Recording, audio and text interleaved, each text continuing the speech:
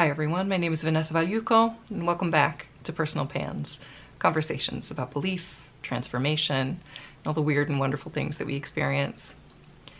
It's been a while. I have so many episodes and a backlog and a back catalog, incredible conversations that now that I feel like I'm coming out of neurodivergent burnout, I can bring into the world. The first one is with Halo Quin. What a delight to revisit this conversation. She is an author, a storyteller, a witch, the inventor of the Goblin Circus, and she also wrote a song about the Baba Yaga that moved me. I was so excited about it that I literally fell out of my chair. And I left that in the episode because I think that's important. We had an incredible conversation about ADHD and the power of storytelling, Baba Yaga, and I hope you enjoy this episode as much as I do. But so the PhD is in storytelling, is that The correct? PhD is philosophy, is the subject, Yes. and the topic of it is around storytelling. So the title is In Search of the Holy Story. It's nothing about religion, Right. but it's about so Heidegger's philosophy of art, and I know Heidegger's controversial now, Sure. and the phenomenology of storytelling. So the actual have you ever been in a storytelling circle where you're sat and someone's telling a story or you're telling a story and people are listening? Yeah. Yes. Like a Yes. bardic space. And Yes. that experience, the magic of that experience where you're in the space you're sharing and creating that world together, Yes. listener and teller. And there's this unity and enchantment, and that was what I was writing about in the context of philosophy and like rationalized logic, Of critical course. thinking stuff. Yes. Yeah. Yeah. I love it. First I love this because Herbert Marcuse is one of my favorite writers, and he wrote The Aesthetic Dimension, and then of course like Schiller, The Aesthetic Education of Man. This idea of there are these creative non-rational spaces where we are connected with something, again, that like libidinal experience, this like transcendent almost experience that I don't all right, like I'm excited already to talk about this. Like write down more notes. Yes. We have a million different directions to go in. I'll bring up goblins again later. Don't worry, they'll come back. Okay. Oh, They always underline come back. goblins so that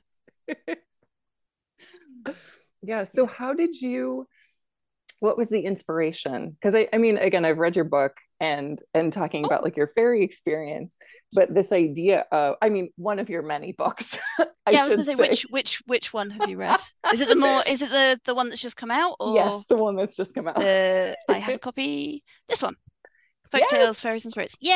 Yay, Yeah. perfect. Yeah. I'm Yeah. really proud of this one. Anyway, carry on. It's You've read that. I've read it's very good. Well, and again, I like the because you talked about your experience of it engaging with fairy folk from a very early age. Did that inform your interest in stories, or was that just some of like, because again, ADHD, multiple interests concurrently running, like, yeah. So I'm curious about how that has evolved. Okay. So, do you want like I'll try and pull out the thread. There may be tangents. I would hope so. Okay, good. Like rabbit warren of mind. Okay, so as I said, as a or as you said, I said, whichever way around it works. As a child, right from my earliest memories, absolute fascination with fairies. And while I was growing up, I was fed the imagery in ways that made sense to me at that point, Mhm. and the stories that fit at the sort of ages that I was at. So I like my family gave me a lot of things with the flower fairies on. So Yes. lots of the flower fairies, very pretty, delicate, what have you. And I'm like, that's lovely. That's only a part of it. I know that's only a part of it because I can feel the things in the bushes. But Yes. that's a part Mhm. of it. This is the best image I have for that energy. And Yes. of course, Tinkerbell. Yes. So I'm actually, people have a lot of hate for Tinkerbell. And it makes me really grumpy. This was my first ever magic wand. Oh, It glows in the dark. oh yes. It still glows in the dark. I love Um, it. yeah, my stepdad actually brought it back from me from one of his many work trips. And a pair of fairy wings, you know, the white stuff Yes. stretch over wire with sort of silver. I don't have those anymore, but I do still have my wand. The wand is perfect. Mm-hmm. And it sits over my bed and just glows at night, which is slightly distracting sometimes. Sometimes, well, yes, especially with ADHD, sometimes distracting, but also just what a wonderful, again, like symbol. And again, it's your first fairy wand, like your wand. You still have Yeah. it, like a symbol of power and connection. And And that, like, all the way through my childhood, I was drawn to the imagery, and that word was the best word that I had for these spirits. Um, and like I say, people hate on Tinkerbell. They're like, oh, and they put down, they go, oh, I hate this new age. I hear people say this. I hate this new age image of fairies. If you look at the folklore, they're actually really wild and dangerous. They're not like Tinkerbell. And I go, have you seen even the Disneyfied version of Tinkerbell? She tries to kill Wendy. She is right. sexy and powerful and dangerous, and that's Yes. the Disneyfied version. Exactly. Yes. Yeah. Yes. And then obviously as I got a bit older, I found the stuff by Froud and R.J. Stewart. Yes. And so all of Froud Fairy Oracle, if anyone listening, because eventually someone might be listening to this, Yes. if you haven't seen the Froud Fairy Oracle, like you're nodding, it encapsulates that wide variety and the energy of the fairy realm and the Yes. spirits Mm-hmm. that are there. You've got the sort of tumbly, grumpy, ugly looking trolley type, gnomey type creatures and the grumpy ones. And you've got the beautiful fairy ladies that are sort of shimmering and shining and otherworldly. And you've got the beings that are somewhere in between, and the ones that look beautiful but are creepy, and that look creepy but are actually really sweet. And there's all of this in there. Mm-hmm. And I was like, this, Yeah. Right. this. So I realize I've gone off tangent because you'd asked about my PhD.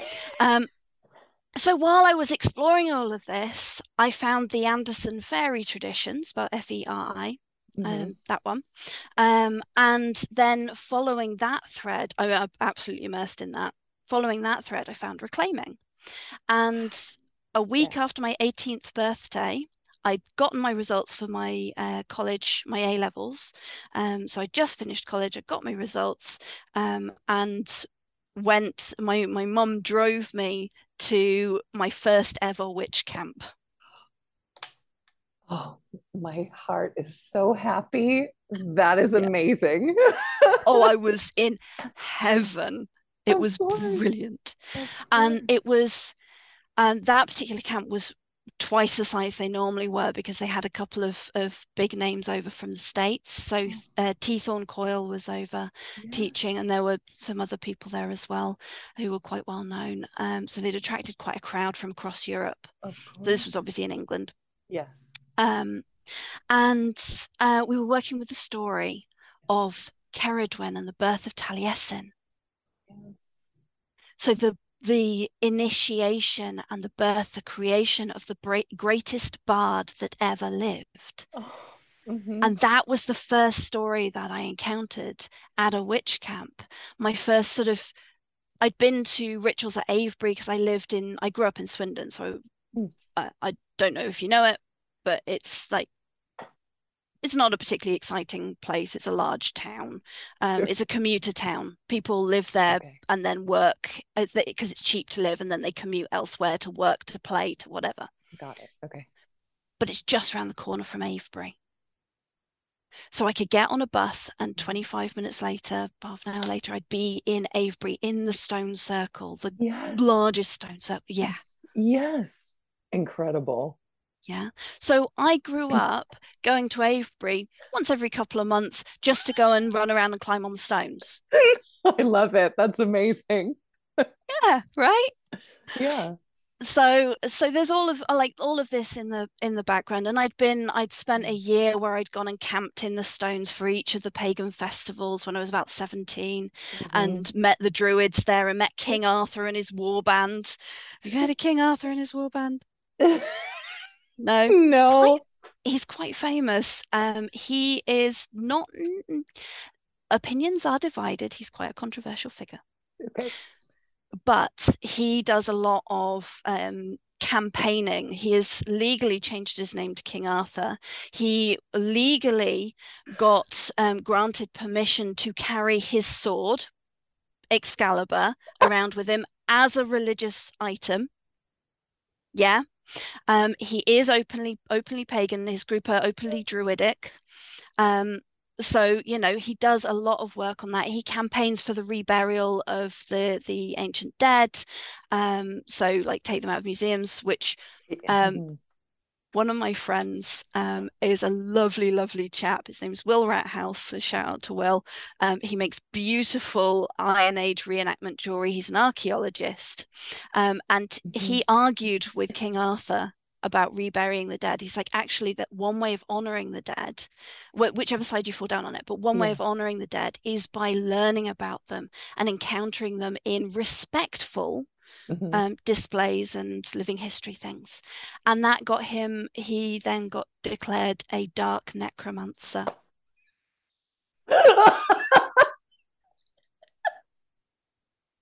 Amazing. So one of my friends is officially known by King Arthur and his warband as the Dark Necromancer. I would just put that on business cards immediately, and that is how I would introduce myself to everyone. He got it on a t-shirt, if I remember rightly. And for a while he wore a ring with a big skull on it because he found it hilarious. Of course. Yeah. Yeah. So Amazing. Yeah. he now works in archaeology and mental health, supporting people and things like Okay. that. So really decent chap. Yes. Did say there were going to be tangents, didn't we? I, I'm here for the ride. Yeah.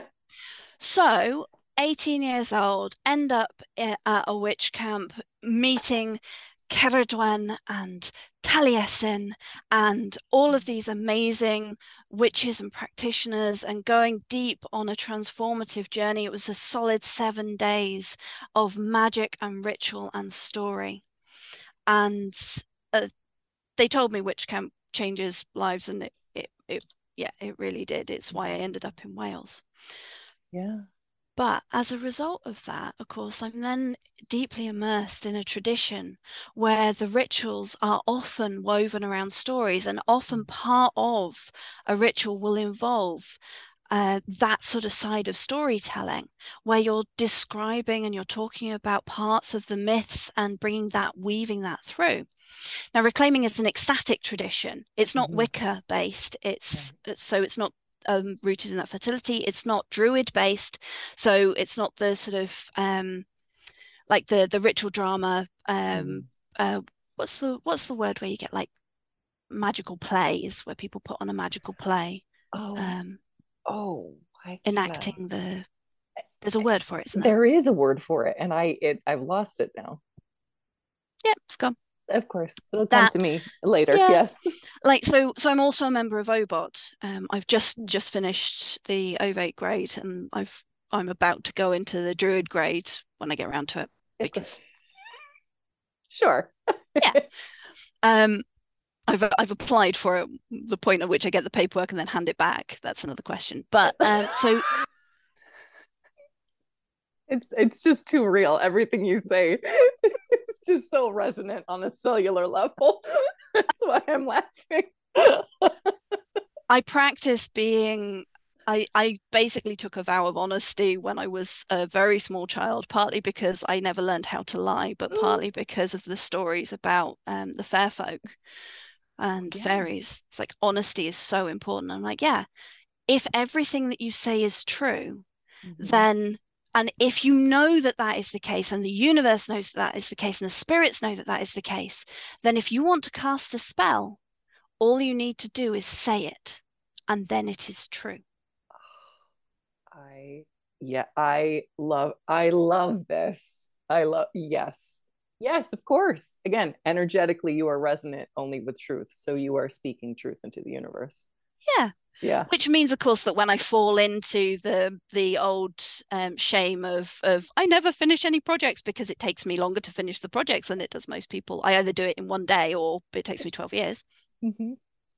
I fall into that and I reiterate those truths as truths, or those stories as truths. Yes. And I have to, as everyone does, I have to unpick them. Of course, yeah. Yes. I've forgotten why I was saying that.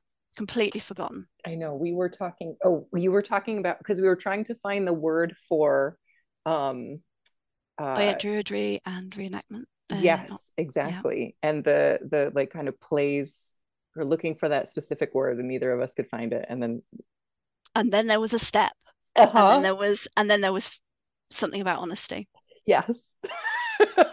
Oh, that was it. You said about everything was resonating. Oh, yes. And the tangent was ADHD. Now, I speak very openly about my life, my experiences, my ADHD. I obviously, when I got the diagnosis or got referred for the assessment, I hyper-focused on researching it. Yeah. And then built a website online with links to resources for other people to use. I set up a newsletter. It's called Living with Squirrels. I've written a study guide for students with ADHD that just needs, I'm halfway through editing it. I got halfway through editing it about 6 months ago. I need maybe a week of work on it to finish it, and then I can. Of course. Yeah. Yeah. So I'm doing this because we are in the minority, and because our stories are in the minority. Yeah. Yes. Mm-hmm. That I want people to know that they're not alone. Yes. I want people to know that they're not broken neurotypicals. They're perfectly whole neurodivergent people. Oh, yes. I love this so much. I love this so much. And this, I think this is why I will always, even though this is supposedly a podcast about belief and transformation, it really becomes conversations again about ADHD, about trauma. I love talking about transgressive things because it takes the power away from that and gives power back to people who have felt shame and pain about who they are and what they can't change. Again, ADHD, I am wired this way. I can fake being neurotypical. I can present, I can mask if I need to. That is not who I am. It grates against every part of my being. This is who I am, right? Let's follow. That's why I was like, let's follow every single tangent you can think of. That will bring me joy. Will it bring you joy? Great. Let's do that. Yeah, and absolutely. And the more, so my family, my mum and my brothers are very similar, and so I grew up with these conversations that were tangent rich and just bouncing around and forgetting what we were saying mid-thing and coming back to it 5 minutes later, and that to me was normal. So I actually genuinely grew up thinking like, this is normal, and I was really, really lucky in that I had the support of my mum in all of it, like throughout all of this. And she's like, you're lovely, you're wonderful, you're great. And so I didn't develop the anxiety about it. But I did get the responses from my peers at school who didn't understand me, who thought that I was weird, who ostracized me. Which meant that when I found witchcraft age 10, I went, I'm a witch. And they all went, what?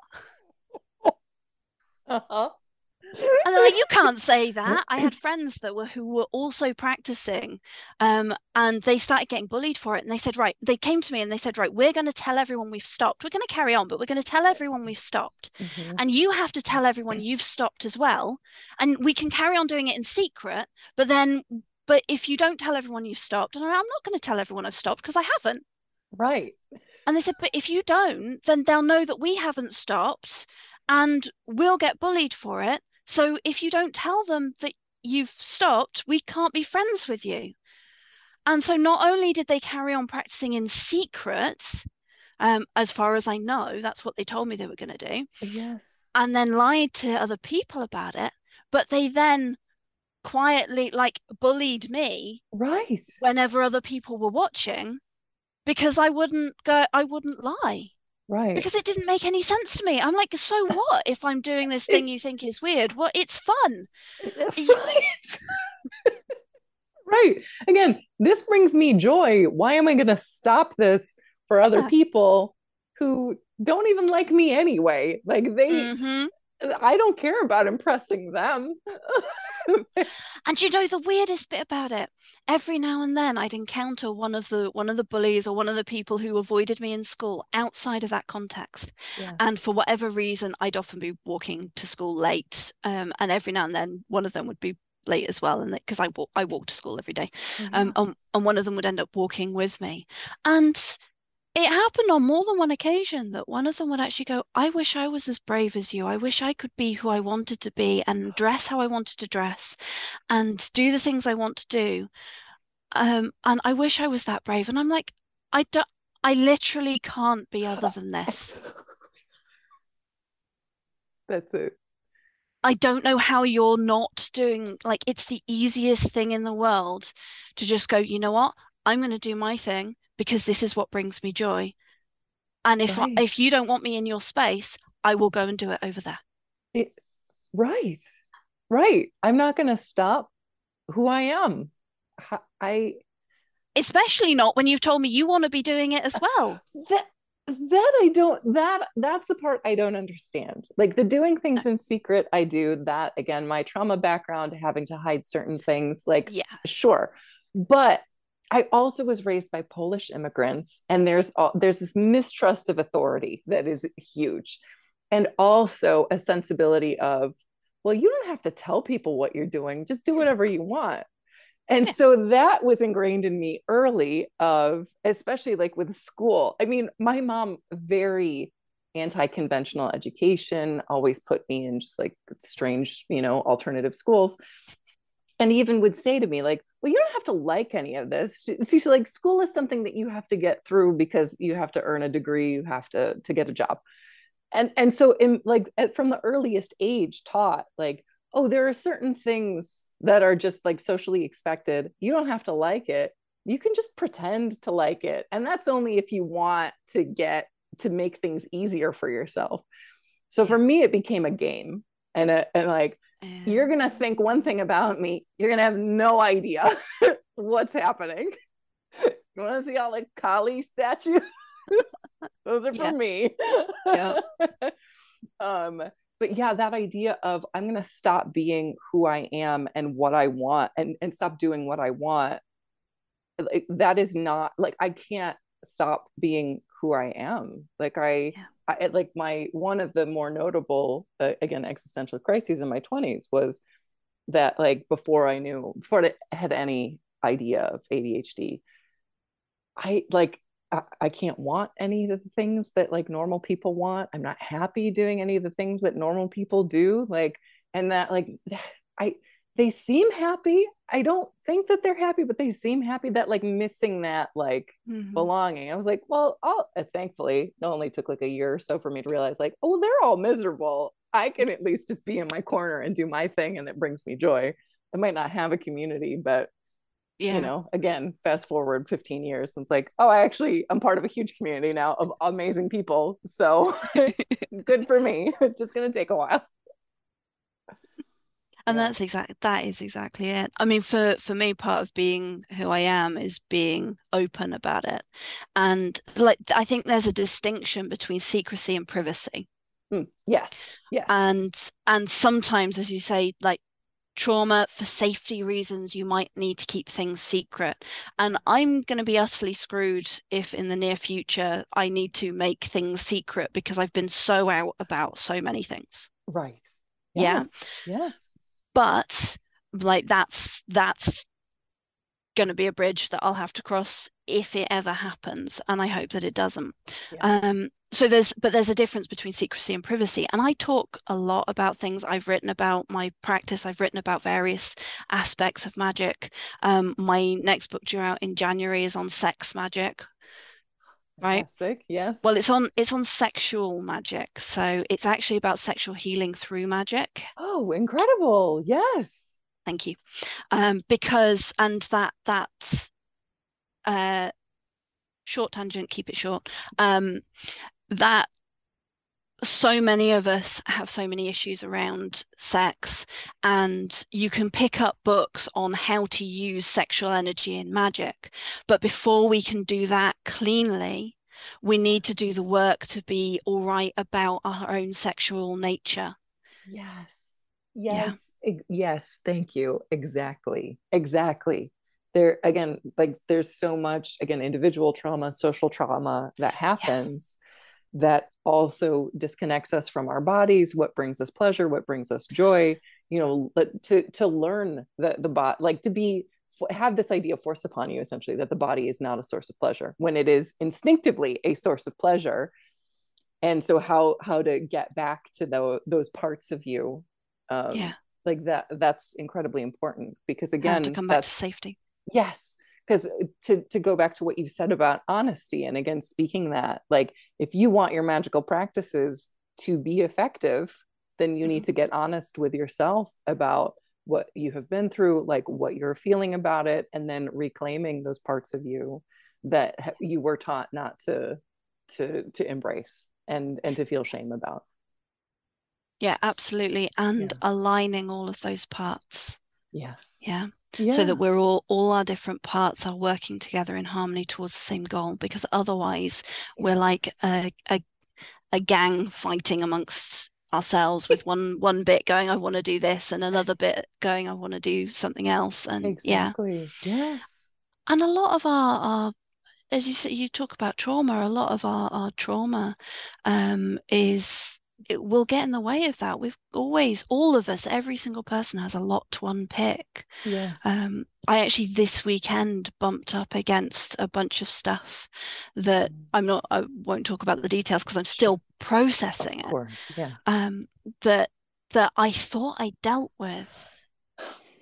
Mm-hmm. And I just sort of pulled it up, and it was just under another layer. And I'm like, oh, okay, I need to deal with this bit before I can step into the next stage, before I Yes. can get that little bit bigger. Yeah. Yes. Yes. Exactly. Yeah. And this, and I had this conversation with another guest. And I talk about this with my therapist. Like I've seen her off and on the same therapist for about 10 years. Because something comes up, and it's Mhm. like, all right, I got to reach out because this needs to be cleared because it's an ongoing process of work. I feel like so many narratives about I get really angry actually about like narratives of healing because it's not like a thing that you go through and you're done. It Mhm. is an ongoing process, like you said, of unpicking, uncovering, unearthing, and thinking, oh, this is resolved. Like you can work through something, think it's resolved. And then, like you said, there is a whole other layer underneath you're not Mhm. even cognizant of until something else comes up, brushes against that. And you realize, like, oh no, I have to do a whole other archaeological dig to take Yep. care of this. Cool. And some of the parts of it as well, like people talk about healing and getting rid of and fixing and what have you. And some of it is just integrating our wounds and our baggage and our scars and going, actually, these are part of what make up who we are. Yes. And they're not necessarily bad. Yes. Like Exact. Yes. this fear can be an amazing warning system. I just need to be gentle with myself when it comes up and go, Yes. okay, you're an ally. There's a beautiful thing in Elizabeth Gilbert's book Big Magic. I don't know if Mm-hmm. you've read it. Yeah. Mm-hmm. Yes. About living the creative life. Yes. And right at the beginning, she talks about anytime you go on a creative journey, and it's the same with a magical journey or a journey of self-discovery or anything, you step out into the world. If you want to grow more into yourself or grow in any way, the first thing you encounter on that journey is fear, and your fear is there to keep you safe. Yes. And the important thing, you like your fear is going to be with you anyway. So Yes.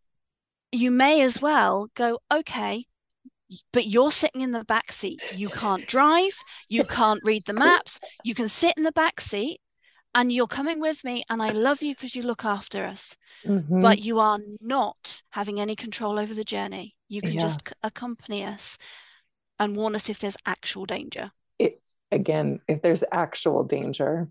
Yeah. Because I know that I feel like comes up too, and something I talk a lot with my friends about of, that intuition, anxiety and intuition can feel very similar, but they Mm-hmm. are ultimately different. And Yes. like, because you can talk down your anxiety and check in with it, right? That fear, you check in like, is this real for now? Or is this from then that you're Yep. remembering now? Yeah. Intuition does not stop. And again, I always think of like resonant frequencies, right? It does ring a little different, can be very close. And again, anxiety can feel so overwhelming that you think, well, this is the real thing. It's like, no, no, no. My fear wants to keep me safe. It thinks this is an unsafe situation. We can step this back and work it through. Yeah. Yeah. And we can go, this is now, that was then. Yes. Yeah. Right. Right. Yeah. Yeah. This reminds you of then, but this is now here. Yeah. So let's see Yeah. it here. Yeah. And that so I obviously get I get overwhelmed um and less now than I used to Mm. because I went through a phase. So obviously through my childhood and while I was going through college and what have you, there were a lot of structures in place. My coping mechanisms were working. Mm-hmm. I was doing my homework in class because I did my work. So like my classwork, I do it so fast, and then I do my homework Mm-hmm. that needed to be in at the end of it, and then I'd sit because I was hyper focused on reading my books. And my teachers let me read in class because I was quiet in the corner. Mm-hmm. So Yes. I focused. I was like, I want to read my book. And if I get through this 5 minutes of work that everyone else is taking half an hour on because they're chatting and they're doing whatever, I'm like, I'll do 5 minutes of work. I'll do 15 minutes of homework that I was supposed to do last night. Um, and then that's done. That's that deadline hitting with the adrenaline and the dopamine and all the things. And then I can read my book for the rest of the class. Like that's how I got through Yes. school. Yes. When I and in fact, it's kind of how I got through my undergraduate at university. Not quite the same, but I loved doing philosophy so much because we Yes. were in class debating stuff with each other. It was an interactive, you were just Yes. constantly drumming up that dopamine and that Yes. interaction, that connection, and the exploration of things and pulling in all the different ideas. So I Yes. loved that. Mm-hmm. The sitting and doing the coursework, not so much. But Mm-hmm. leave that to the Yes. night before and you do it in the night. That's fine. I'm a Yeah. fast type. Um, Once I got to my PhD and I've been doing it for a couple of years, that none of that was there anymore. I wasn't having interactions with other students. I was sat on my own trying to Yes. write 80 to 100,000 words. Yeah. My and at that point, my relationship, my marriage, in about the middle of that, just started to absolutely fall apart. Oh, So on top of all yeah. on top of that, like then all the stress, everything, my Of coping course. skills just went. Yes. Yeah.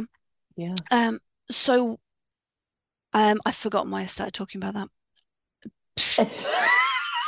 And I was so engaged. Can't remember. I Yeah. will. No, I will it'll say come back. though, it will come Yeah. back.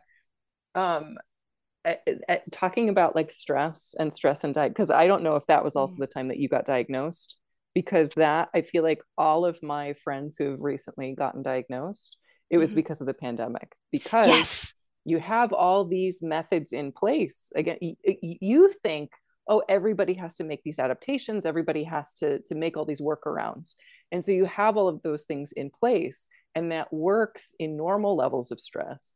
And Hmm. then there are the incredible levels of stress in terms of marriage difficulties or a pandemic where everybody's in lockdown, and Yeah. suddenly the normal structures are all starting to fall away, and then all of your coping skills are gone, and you Yeah. think, oh, I can't even get out of bed. Like I physically can't. I have energy, but I physically cannot get out of bed because my brain will not allow it. Yeah. and to short circuit like that, it is impossible to describe to people who don't have that experience. Yeah, I don't know how you did. I don't know how to describe that feeling of just when my brain just goes, no. No, right. Yeah, we're just not doing anything today. I didn't consent. Yeah. Yeah. Like, no, you just no. Take the handcuffs off, please. Like, I have things I want to be doing. I want to see my friends. I want to eat because I am hungry. I need to go and pee. Let me go and pee. Nope. No. Just no. Right. Just no. Just You'll no. survive. Just handle it. We'll power down certain systems. Yeah. Yeah. Yeah. And like, what do you do at that point? So that was when things started to fall apart. I started going to a counselor through the university. Mm-hmm. And the first set of sessions, it was like 10 weeks or whatever it was, 8 weeks, that I saw my counselor, he turned around and said to me, have you ever been assessed for ADHD? And I went, no, don't be silly. I did really well at school. Right. A year later, I go back and he says to me, are you sure you don't need to be assessed for ADHD? Mm-hmm. And he gives me he points out some examples and he's like, because I know this other person who does exactly the same things you do in order to cope. I constantly have music going. I have to Mm-hmm. constantly have background noise. If I'm outside, I'm in nature, I'm okay. But if I'm Yes. indoors or in a city, I need to have music going. If I'm in a busy, crowded city, it's to tune out the chaos of the people. But Yes. but if I'm in my own space, in my flat or in a quiet indoor room, partly it's to tune out the echo off the walls Mm-hmm. and the buzz of the electronics and the what have you. Yes. But partly it's because if I don't have that input, I just stop. And I Wow. used Yes. to find this that I'd put on a CD when I was in my teens. I'd put on a CD, and at some point, if I forgot to put it on repeat, at some point it would get to an end and it would stop. And I would, at some point after that, some amount of time after that, I would either find myself singing to myself to keep going, or I would have just stopped. I would literally just have Yes. stopped. And my brain would be blank. I'd have no idea Yes. what had happened, how long I'd been sat there for. I just sort of, Right. I don't know, like a bird would caw outside or something. And I'd come to and go, how long have I been still for? Wow. So Yeah. meditation is a terrifying thing for me. I'm like, no, I don't want to sit in silence because my brain will shut off. It will Right. just go into idle, and that doesn't help anyone. Like it Right. does that naturally. It just goes to sleep. What's the no, don't make me do that. That doesn't help. Right. I'm not connecting to anything that No, way. I'm no, off. I've been turned off. yes. I like, who knows where my spirit goes at that point? Right. Like, I have no idea. I'm hoping it's doing something useful, right? Right. Like I hope it's going on a Hopefully. wonderful journey. Yeah, yeah. And it'll be fine. But so there's all of this stuff there's all of this stuff around ADHD and the foibles of our brains and the way that interacts with magical practice and honesty. Yes. And I still can't remember why I was talking about stress and falling apart in the middle of it, but I absolutely agree. So many people have found the structures in place over the pandemic that they had that kept them going, and a lot of people have found the stress has given them ADHD type symptoms, Yes. Yes. which is why an assessment is actually important because it tracks back whether or not those symptoms were present in childhood. Exactly. Yes. Yes. Yeah. And that's the incredible thing too, especially talking to other people who did similar things to things I did as a kid. And it's like, oh man, it was always there. It was Yeah. just I managed it How somehow. did no one notice? That that's what I want to know. But I think if you're high achieving, Yeah. people just assume, oh well, this person is quirky. She's quirky. It's fine. Yeah. Again, I feel like all of my female friends who have been diagnosed recently, all very intelligent, all very high achieving. not the typical like smart but failing at school. It was like, no, I hate this. I'll do it, but I'm gonna do the hell out of it because that's how I do everything. Yes, But like yes. Until I can't do the hell out of anything anymore. out of anything, and then I can't do anything, and then all my friends think I hate them, and it's Yes. yes, yeah, Yeah. I often describe it as my friends self-select. Um, I'm I make initial connections and initial friendships very quickly. Yeah. yeah, And I love that. And I love connecting with people. I love talking to people. And then the people that stick around are the ones that often have similar foibles. So are often people who will be running late randomly, or they've gotten distracted, or will have bouncy conversations, or whereas the people who aren't like that often find it like they get upset, or they get rude, or they feel disrespected. And I'm like, I'm really sorry, this isn't personal. right, Yeah. right. If anything, jumping around, following tangents, to me, that's an indication that we're connecting because we're both excited about what the other person is saying and we're taking it in a specific direction. It's like constantly like meeting, diverging, and then like following each other down. It's like going on a Yeah. little adventure, but it's a conversation. I love Yeah. that. Oh, we Yeah. get these amazing mental conversations, adventures, mental Yes. adventures, and then I come out of it, and I'm like, oh yeah, all of these. I've now got these extra connections that have been made. That too. Things that I didn't think together necessarily. And now I do. And again, my synaptic web is more connected. I like that personally. I love it. I love it.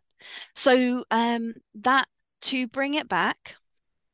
At about the point that everything fell apart, my PhD was actually in Heidegger philosophy and the phenomenology of visual art, right? Oh, yes. So I was Interesting. looking at Paul Klee and the way in Yes. which he describes the creation, the movement of the line across the page, and how a picture develops out of that, and how when the audience looks at it, the looks at the painting afterwards, their eye follows it and creates that image. So Yes. I was looking at that piece of it, but in amidst sort of a few years before this changing point, my friend Will was in the cafe, and I was having a conversation with someone over the other side of the cafe, no idea what it was. And I spot Will, and I know he's a storyteller. And I don't know why. I have no idea what possessed me. But I stopped the conversation, like both the conversations have been going on for ages, for ages, like for a couple of minutes or whatever. We were Yeah. mid conversation, and this idea comes into my head, and I have to follow it. This impulse, I have to follow it. And I Mhm. say, I'm really sorry, hang on a second. I bounce across the cafe. Sorry, Will, do you mind if I interrupt you a second? Like, no, that's fine. I'm like, and I've never thought about this before, never considered it before. And I say to him, how would you feel about taking on an apprentice storyteller?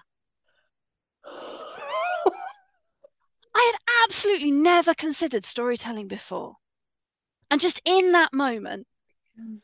all of a sudden, and I bounce up to him and he's like, yeah, I'm going to be telling stories next month in an Iron Age roundhouse in reenactment gear. We'll sort you out a costume, and like pick some like relevant stories, and you can come and see me do it, and then you can have a go. And I just went, okay. Incredible. And I get like we spend like that month meeting up, and he helps me sort out some fabric for a tunic, for an Iron Age tunic, and the wool to do the bit, and he sorts me out some brooches, and makes me a pair of shoes. And the shoes were my payment for the first session. And he lent me a silver torque that he'd made. And I did about 3 or 4 sessions of storytelling with him. Yes. Um, and it just sort of, so within a month of me going, hang on a minute, and it was like falling down a rabbit hole. And I got up there around this fire in this gloomy roundhouse with the straw and the dust, and the kids sat around in their trainers sort of shuffling. And this Will sat down after doing this great long recounting of some Irish thing with great long lists of this person had Mhm. this magical power, which was fabulous, but I can't remember what it was now. Sure. Yeah. And I sort of get up and I'm like, I have never done this before. I have no idea what's going to happen. And it was like standing in a ritual. And I'd done this on my own, in my own private practice. I'd done it with friends, where I'd stood up in a ritual and improvised a description of a deity that we were invoking, or talking about that, because I don't have the time or the head concentration to research it and write a thing and memorize a thing. So I improvise everything. Yes. Yeah. So I get Yes. up in this roundhouse and it's dark and it's flickery and the kids are all staring at me going, what is this? What's going on? Is this going to be the same thing? And I start telling the story of Rhiannon and how she rides the white horse across the land, and how the prince comes, like, tries to catch her and can't catch her, and eventually calls out her name and asks her to stop. In the name of love is the version I used. And she stops, and it's this sort of magical thing. And afterwards, I'm like, I did a thing. And it felt like it came through me. Right. Yeah. Because Mm-hmm. I tuned into that space that I'd Mm-hmm. been training in and experiencing for the past several years, Yeah. of that running magical rituals in a story environment. And it Yes. came through from that space. And most of the stories that I tell outside of the Goblin Circus are myths and fairy tales. Yes. And they're stories about magic and about, like, all Mm-hmm. of those components. Hence the book rooting the folk into the folk tales and into the myths, Yes. and going, okay, when you've got a story, this is how you find the keys to the magic that resonate for you and open the doors that are in front of you. Yes. Yeah. I mean, I shouldn't be surprised that you mentioned reclaiming, because when I started reading, there were a couple lines I thought, this feels like reclaiming, because again, like you said, that ecstatic tradition, Mm-hmm. the focus on consent, the paying attention to, again, are these the spirits of your land? Does that mean that spirits in other lands operate the same way? Why don't you engage with them to see what they might want and might need? Again, assuming nothing, like going in open, listening, Yeah. paying attention, receptive to feedback. And also that idea of UPG, like, okay, we can have all of these stories and folklore told to us, but what are you feeling right now? Because again, we have stories that are hundreds, sometimes thousands of years old.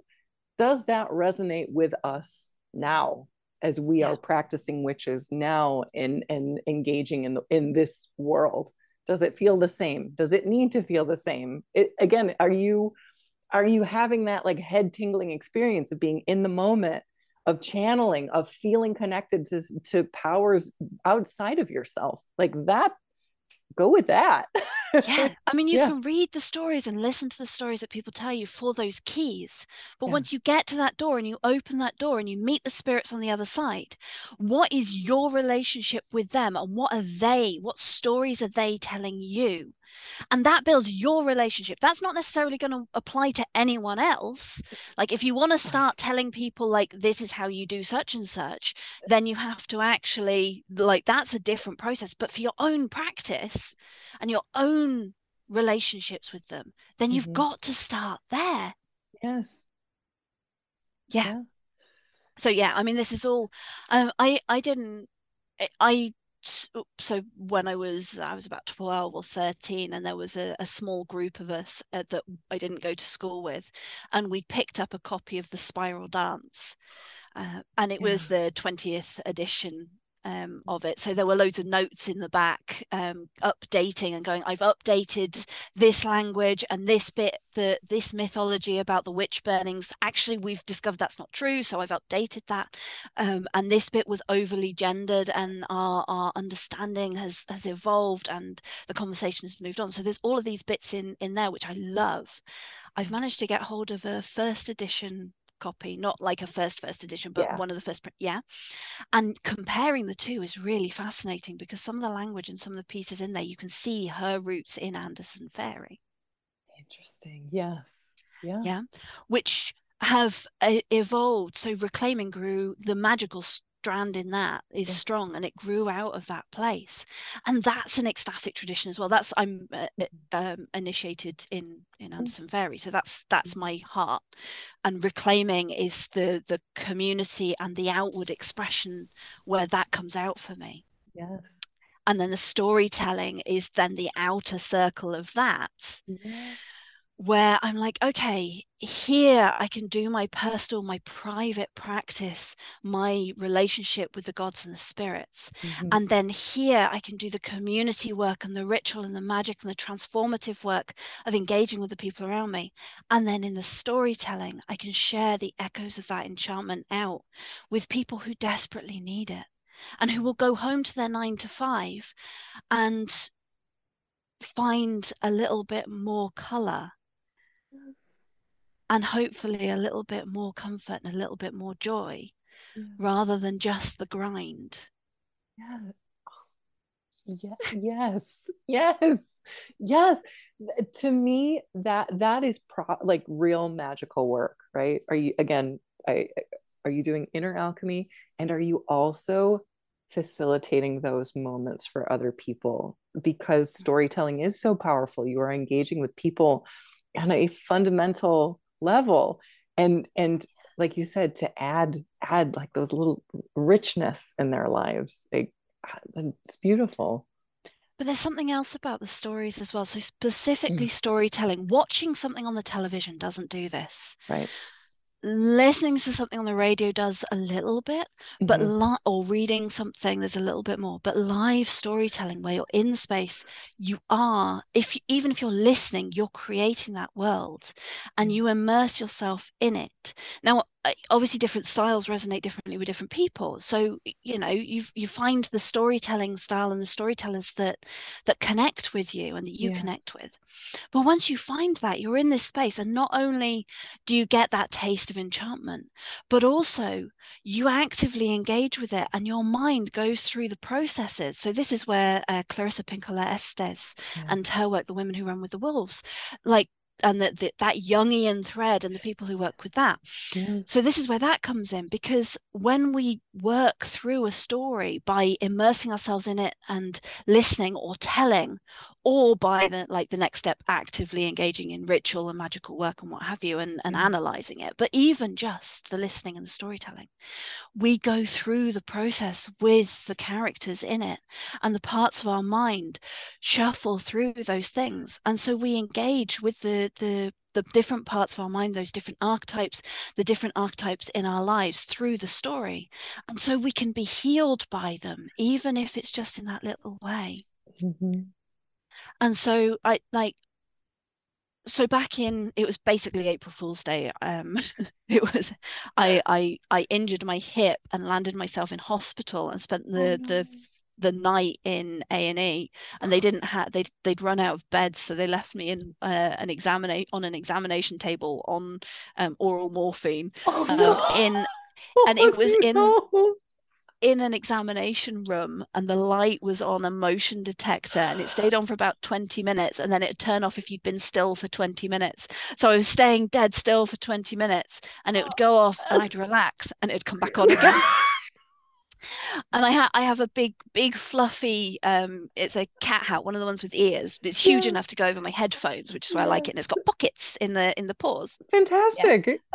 Right. So I was wearing that. I wouldn't take my clothes off because I'm like, no, I feel vulnerable enough as it is.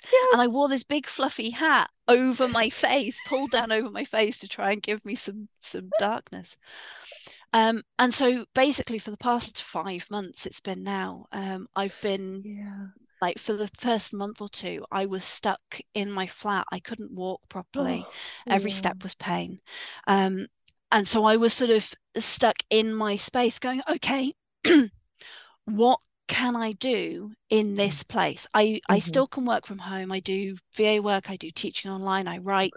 great. Hmm. So I've got those aspects. I didn't have access to my backup income, which was like working in retail, because we all need backup income. Of course. Yes. Yeah, but I had enough things going on, and enough sort of money tucked away from since the pandemic, actually, that I was okay. So I'm like, all right, what do I do? I'm stuck in this space. My Yeah. my flat is a one room flat. right? It's tiny. Yeah. Yeah, so it's like a womb. It's my Yes. cave. So I'm like, okay, I'm going to be in my cave. And what do I need to learn? And what do I need to study? And the two things that I looked at, that I focused on, I dove deep into exploring Tantra and embodied sacred sexuality. Mhm. And so after having worked through the books I write, I mostly write as kind of manuals for myself. I'm like, these are the things Mhm. that I need. I write these things, I work through these things, I then know they work, and then Yes. I tidy them up. And it might take several years before I tidy them up. And then I'm like, maybe this will help other people. This Yes. is what I needed. Hmm. So like I've done the work in Crimson Craft about that sort of healing, Yes. those sorts of things. I'm like, right, the next step is this sacred sexuality and these aspects. And the other side of it that I was looking at is singing and songwriting, which I Yes. have done in secret. I've been a secret singer-songwriter since I was a teen. I used to, well, since I was a child, Hmm. but I was too scared to share it. Hmm. So I've been working through this process, and I've Yes. got a mentor that I'm working through this process with, a fabulous lady, and I really, really lucky to be in the situation I am. And in writing the songs, I'm sort of channeling these songs and going, okay, what's coming through? And Yes. they're all based, almost all based in stories. Hmm. And so when I encounter resistance or fear or whatever, then and I'm like, okay, let's sit with this, let's breathe and see what my muse, my soul wants to sing about. What would be healing for me in this space? Yes. And it uses the language of stories. So one is like a ballad. It's sort of a folky ballad that's kind of quite upbeat, that's asking Baba Yaga for like, Oh, yes. teach me how to feed myself and how to look after myself and how to trust my intuition. Like, how do I trust my own guidance through the paths through this forest of fear? Yes. And one is that, okay, when faced with the wicked stepmother, like representing various things from childhood, Hmm. like that's come up in my psyche, how do I Hmm. engage with that? Yes. And these songs are coming out. I'm like, oh, and I'm singing them and then bursting into tears and Yes. going through that process, or singing them to myself and Yes. then lightening up. And I can feel the way that they're shifting and changing me. And it's the same thing that stories do, but in these short, like 3 minutes Yes. of song. That is incredible. I'm really loving it. I'm not quite ready to actually share any of the songs yet, but I'm getting to that point. I'm like, I'm so close because, yeah, I'm so excited. Of course, especially it again, I have been on this Baba Yaga, I guess, point of like research binge lately, and the stories and like again like meditations almost. So of course I want to hear this song as soon as you feel comfortable sharing it with anyone. Hang on, hang on. Okay, Okay. because we're being recorded and it's not like it is just you, Yes. I can I maybe I can. Maybe I can do that. Do you want to hear it? Of course I do. I will. Okay. It it doesn't I got so excited because I have a Baba Yaga plush that I will Oh, bring out in our house on oh, chicken's legs. So we can oh, all have a little yes. meditation right now. Let's have a little. Well, it's not quite a it's not quite a meditation. It's more of a anyway. Well, you'll see. It can be a delightful. We'll It can have a be a moment. delightful. We'll just have a delightful moment. Yeah, let's have a delightful moment. And if I go horribly wrong in the middle of it, then you can cut it out. Oh, look at her! She's so cute. It's pretty amazing. Oh, oh, I love her. Did you make her? I didn't know this was. Uh, it was just it was an actual like licensed plush that came Oh, out, Baba Yaga in her house on chicken's leg, and I was like, oh, I need this in my life.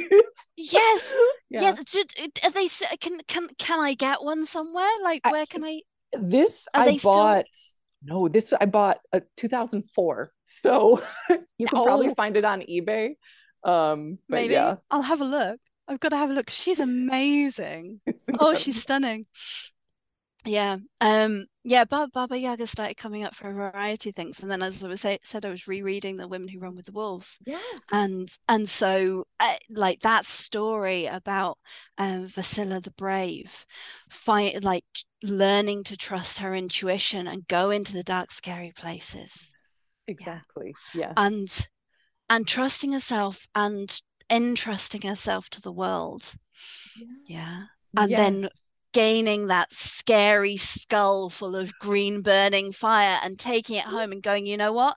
Discernment and that like burning away of the things that are hurtful and going, no, get out of my life. I will have to share this with you. I have a couple art pieces that are Baba Yaga and Vasilisa related, and one is her holding that flaming skull, and it's so evocative. It's so beautiful. As soon as I saw it at this comic book convention, I was like, that needs to be in my house on my wall. So Yes. yeah, Okay, you mentioned comic book conventions. Do you make a habit of going to comic book conventions? Are you a I comics used reader? uh, I I used to be. I like anime convention. Most of that like nerd Okay. circuit I've been interested in Yeah. at one point or another. Yeah. Yeah. Well, it was, I don't know if you know David Max Kabuki. Oh yes. Yes. Yeah. So Alchemy, his when that started coming out, I went into a random comic shop in a random town that I was visiting. I went, oh, what's this about? And found that, and the first issue had just come out, and I picked it up and went, this looks pretty, and I bought it, and I just Yes. that then took me into the world of comics, and of course, Sandman, obviously, but Of like course. Promethea and Yeah. New X-Men of all things, and it's been a while since Yes. I've engaged with comics. But yeah, like that Kabuki is just anyway, yeah. To Yeah.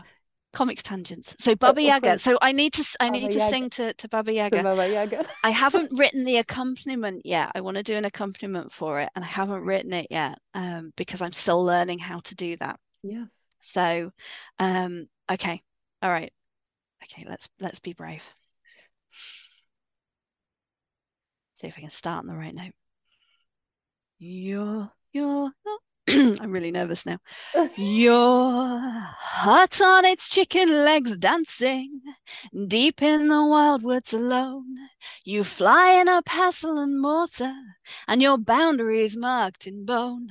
Oh, teach us your ways, Baba Yaga. You know how to feed yourself well, and how to be just and all that you are, and to like all your foibles just swell. Like ADHD. You laugh in the face of pretty. You spit when told to play nice. You're the essence of unruly power, untamed but sure of what's right. Oh, teach us your ways, Baba Yaga. You know how to feed yourself well, and how to be just and all that you are, and to like all your foibles just well. You know the things we've forgotten as we've shouldered the burdens we're told. You know the fire that burns in the skull that keeps us from getting too cold. Oh, teach us your ways, Baba Yaga. You know how to feed yourself well, and how to be just and all that you are, and to like all your foibles just swell. We've come to your door empty-handed. All we've left is a longing for more, and we're searching for all we've forgotten, but we'll work and we'll fight for it all. Oh, teach us your ways, Baba Yaga. You know how to feed yourself well, and how to be just and all that you are, and to like all your foibles just swell. For once we were on wild legs dancing, deep in the dark woods our home, and we flew in a craft of our making, with our boundary marked in bone. Oh, teach us your ways, Baba Yaga, to know how to feed ourselves well, and how to be just and all that we are, and to like all our foibles just swell.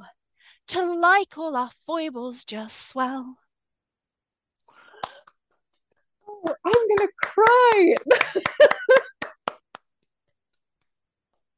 Thank you. Thank you for I listening. I feel like I have been given this incredible gift by hearing this song. Like again, I am very much like this has been a part of my she should clap also for you for that incredible song. Um yes, that is so energetically resonant with me and everything I've been going through, and it's just a beautiful incredible song. I Thank you. thank you. Mutual thank you. Oh, good. Well, thank you for being a witness to that, actually. Yeah. Again, I feel I am honored. I am truly honored. Thank you so much. Yeah. So that, like, the core part of my magical practice, um, there's sort of these two parts that to me are a whole. Mm-hmm. And that is the stories as um as doorways, as windows, as introductions Mm-hmm. to the magic, as Yes. guides, the stories as Yes. guides. Yes. Yeah. And the importance and the centrality of embodiment and that pleasure, like Yes. Mm-hmm. pleasure is our guide. So when we make art, when we share stories, when we create and when we listen and when we uh, enjoy beauty or sublimity, sublimeness, Yeah. like when we have fun with things, all of that, like we're following that part of our intuition, that doll in our pocket that is Mm-hmm. like, yes, this. And when we Yes. feel it in our bodies tell us. And Yes.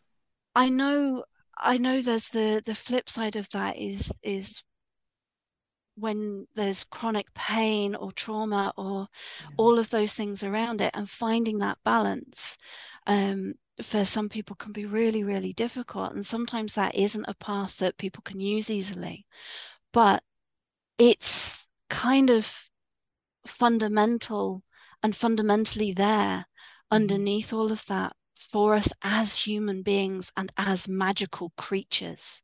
Yes. Oh my, yes.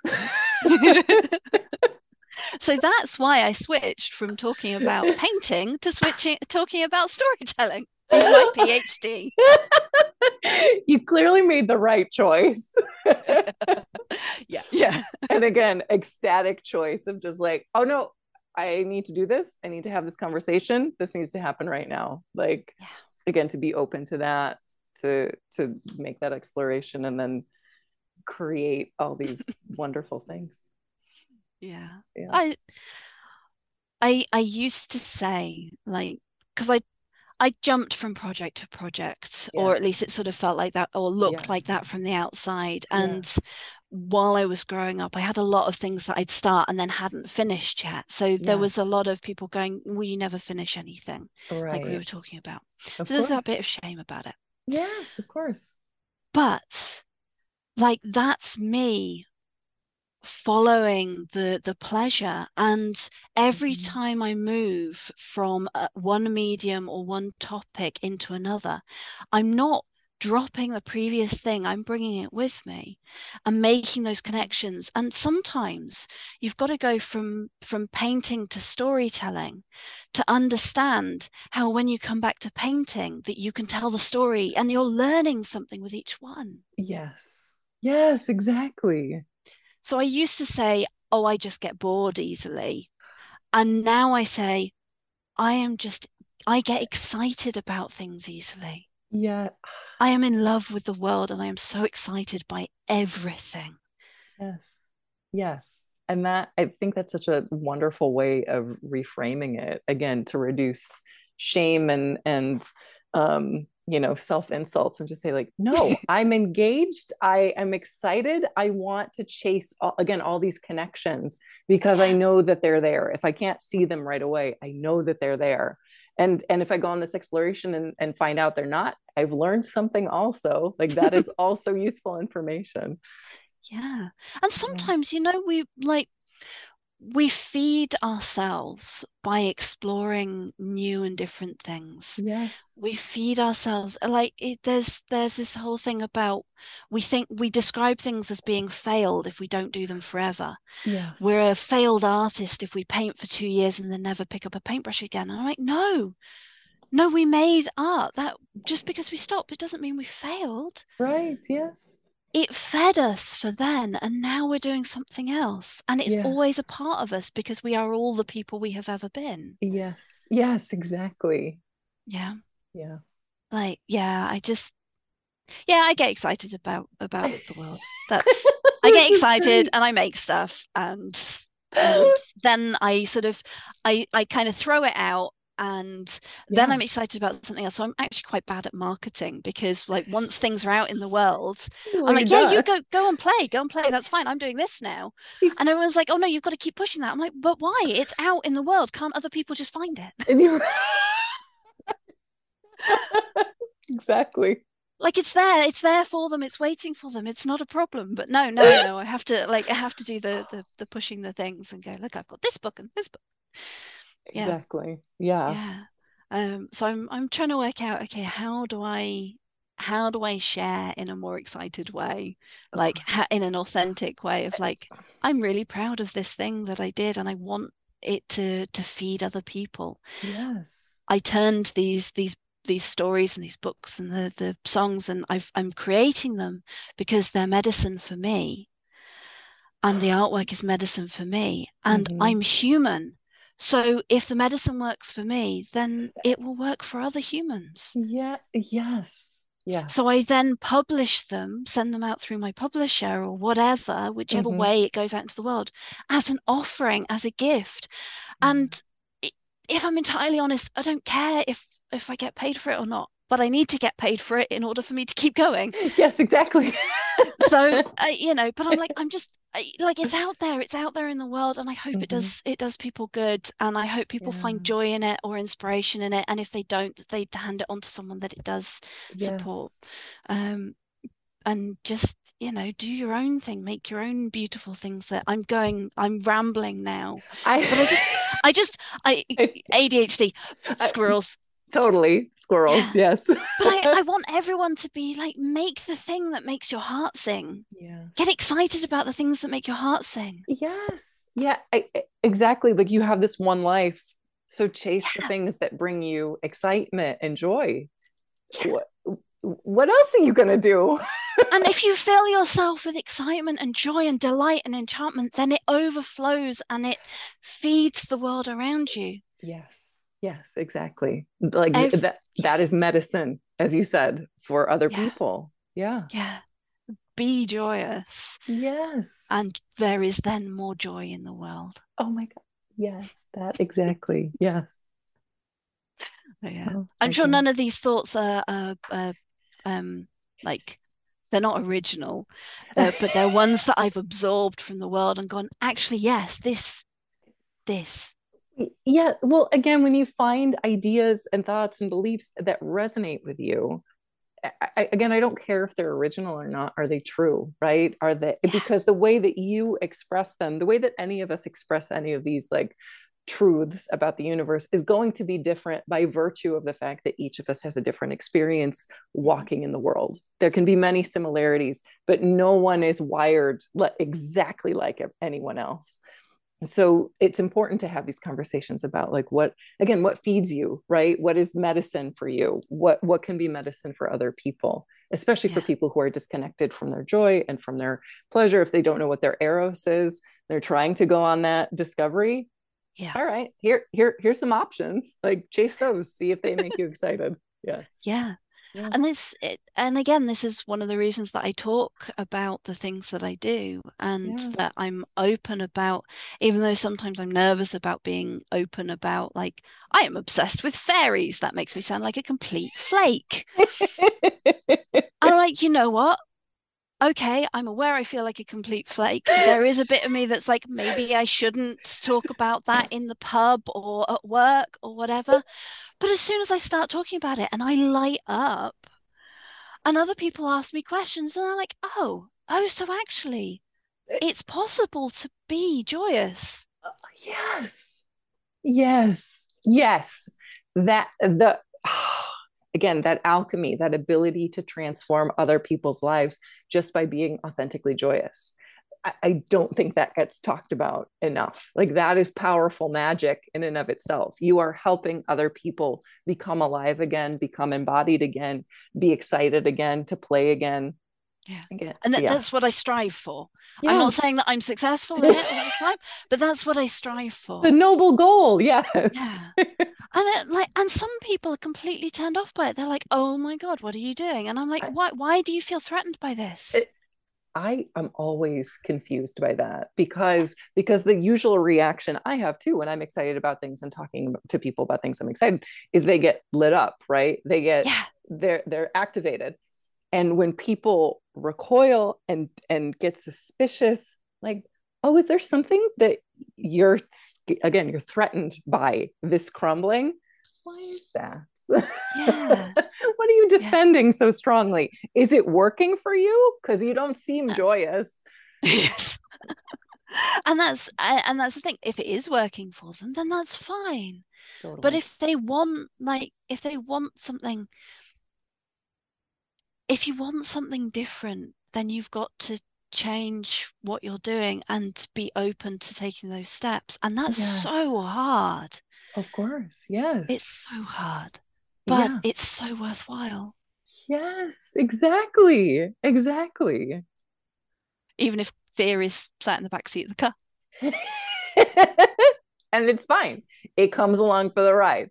It cannot talk to us all the time. That's Yes, the you are rule. not navigating or Exactly. driving. Exactly.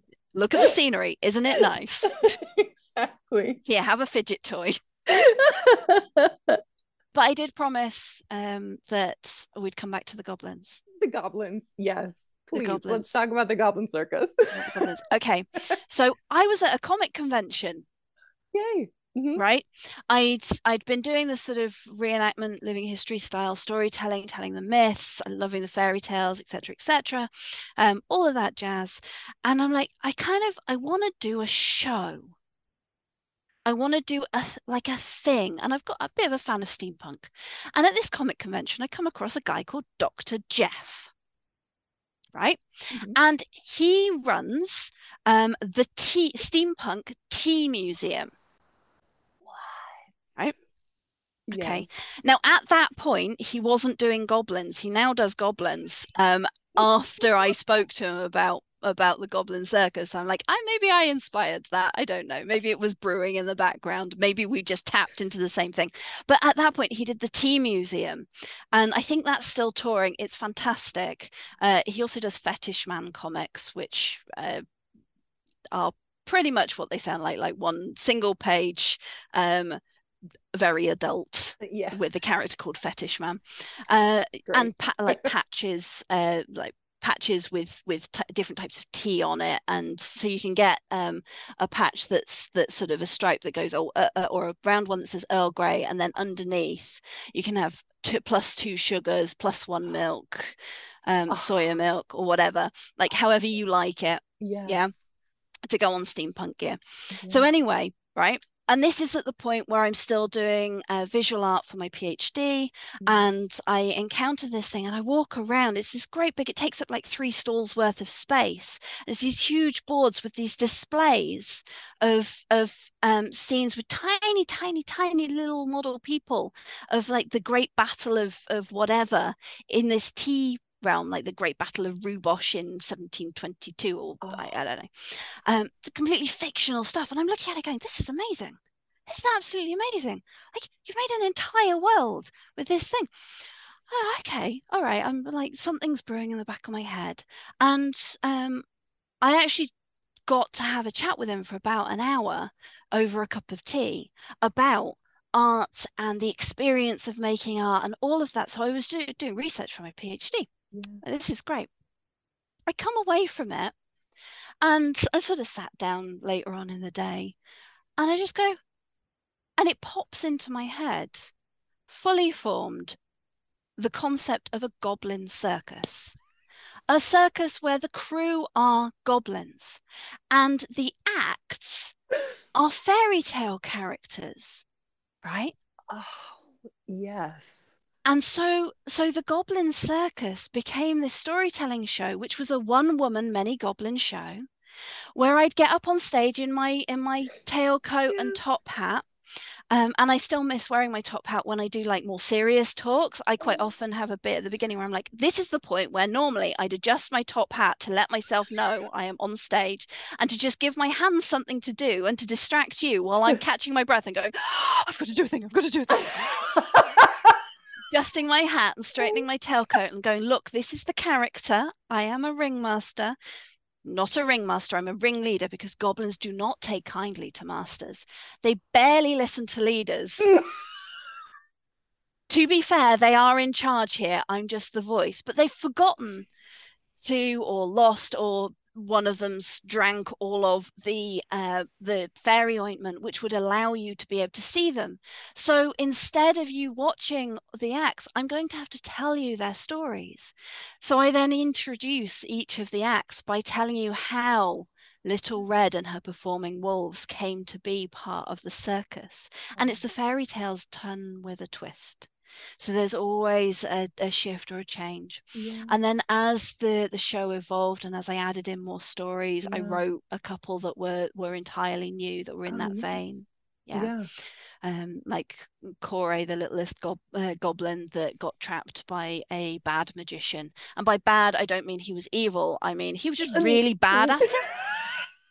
He was trying to summon a demon, got a goblin, stormed up the stairs of his basement, sorry, his mum's basement, to go and sulk in his bedroom. Yes. Yeah, you get the picture. I love And it all. I spent about 2 3 years kind of taking this round Yes. steampunk markets and like little Yes. community fairs and Yeah. things, and carrying the big top in an acorn Yeah. that you then throw into the center, and the big top grows around everyone and the acts come on, and then you describe, and it was so Yes. much fun. And the very Yes. first time I told it, I had a 15-minute slot. And what eventually became an hour and a half to 2 hours worth of material, I told in 15 minutes. Have you heard of Dave the Bard? Oh, yes. Yeah. Yeah. Somehow I ended up being the warm-up act for Dave the Bard, and Blanche Rowan and Mike Gulston were performing as well. And it was at this conference. And so they went, oh yeah, you can go on first and tell a story. And I'm like, you've got 15 minutes. I'm like, okay. So I get up there in my top hat, my tailcoat, and I've got a microphone. And Dave and Mike and Blanche have been very, very kind in helping me work out what I'm meant to do with a microphone because I don't know. Of course. Like, can I walk around with it? Probably best not in case you get tangled up. Okay, Yeah, right, stand very still, hold on to the exactly. mic stand. Right? And so I start talking and I start doing the story, and I've squashed, say, 2 hours worth of material into 15 Yes. minutes. So it is at top speed, intense, weird, that no one has ever heard before, Yes. and about 100 pagans in the room. And I don't know if you've ever done storytelling, but everyone kind of goes into a sort of chilled, receptive state, and Mm-hmm. it's not a back and forth mostly, Right. unless you do that sort of style. Like they're quite chilled and just listening and absorbing. Um, and I wasn't used to that. I was used to kids who get up and Oh. interrupt, right? These were all adults. There was one 6-year-old there, and everyone else was over the age of 20, 30. Like, Yes. yeah. And so 15 minutes, full power, full force of my like Yeah. leonine self, Yes. ADHD, nervous, rammed into intensity. And I get to the end and there's dead silence. And I bow and I run off the stage. And I'm halfway off the stage and the applause starts. But by this point, I'm still panicking Of course. because I'm like, Of course. yeah. Yes. And then, of course, like Blanche Rowan and Mike Gulston come on and they're performing. And I'm sort of sat in the audience going, oh, I hope that was okay. I hope that was okay. And so there was then an interval where I Mm-hmm. went to the loo and other people were in there. And I got stopped by every other person going, that was brilliant. Well done. Yes. You could hear a pin, like you could have heard a pin drop. And someone said that Yes. to me and I was like, oh, we'd had talks all the way throughout the day, and the only time that everyone was silent was that 15 minutes. And I think they just didn't know what hit them.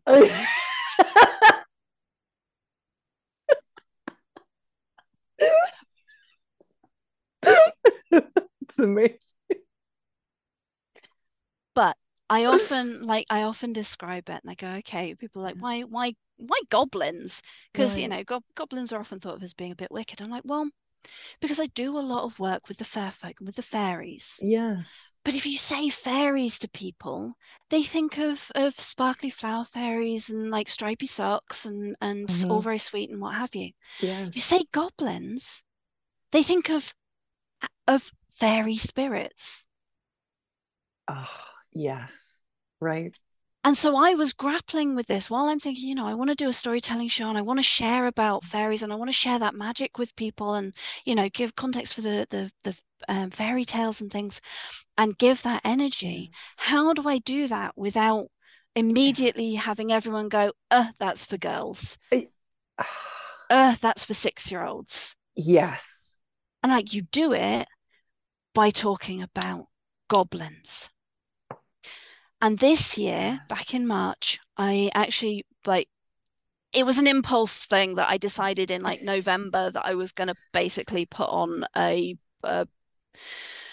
goblin masquerade.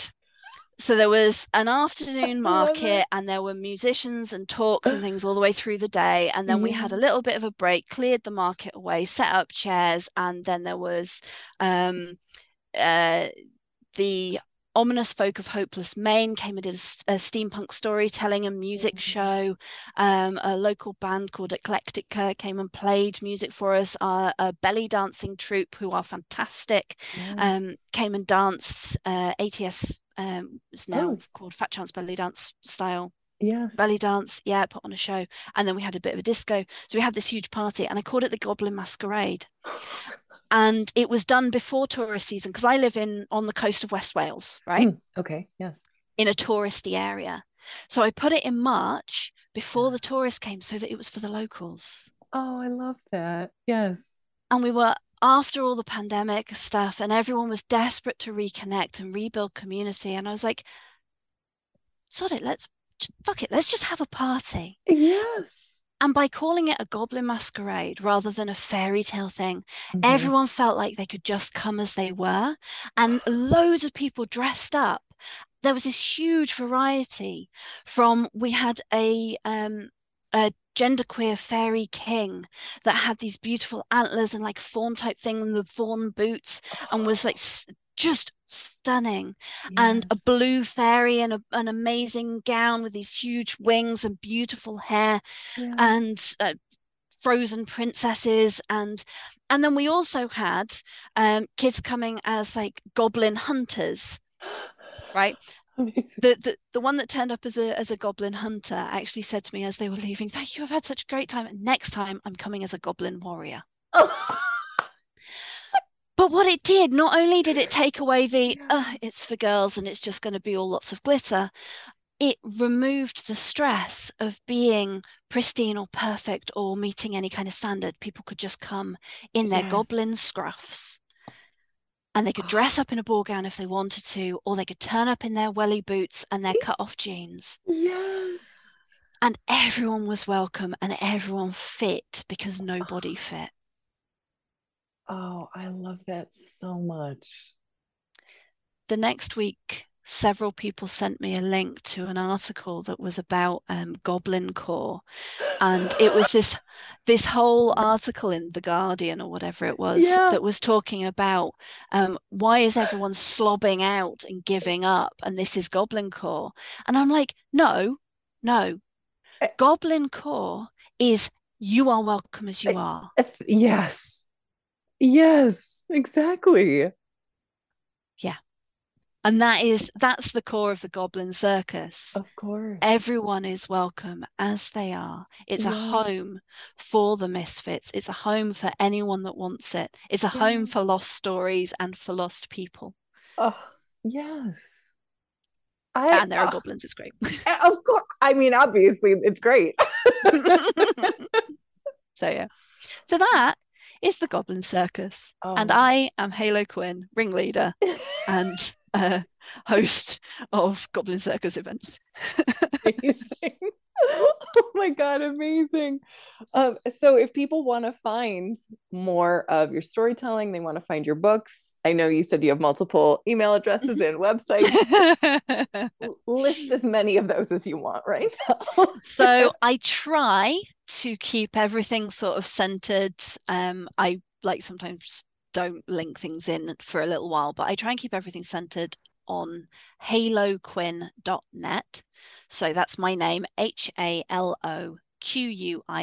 So Quin as in Harlequin, Halo as in, I am a bright shining light, and I'm but yeah.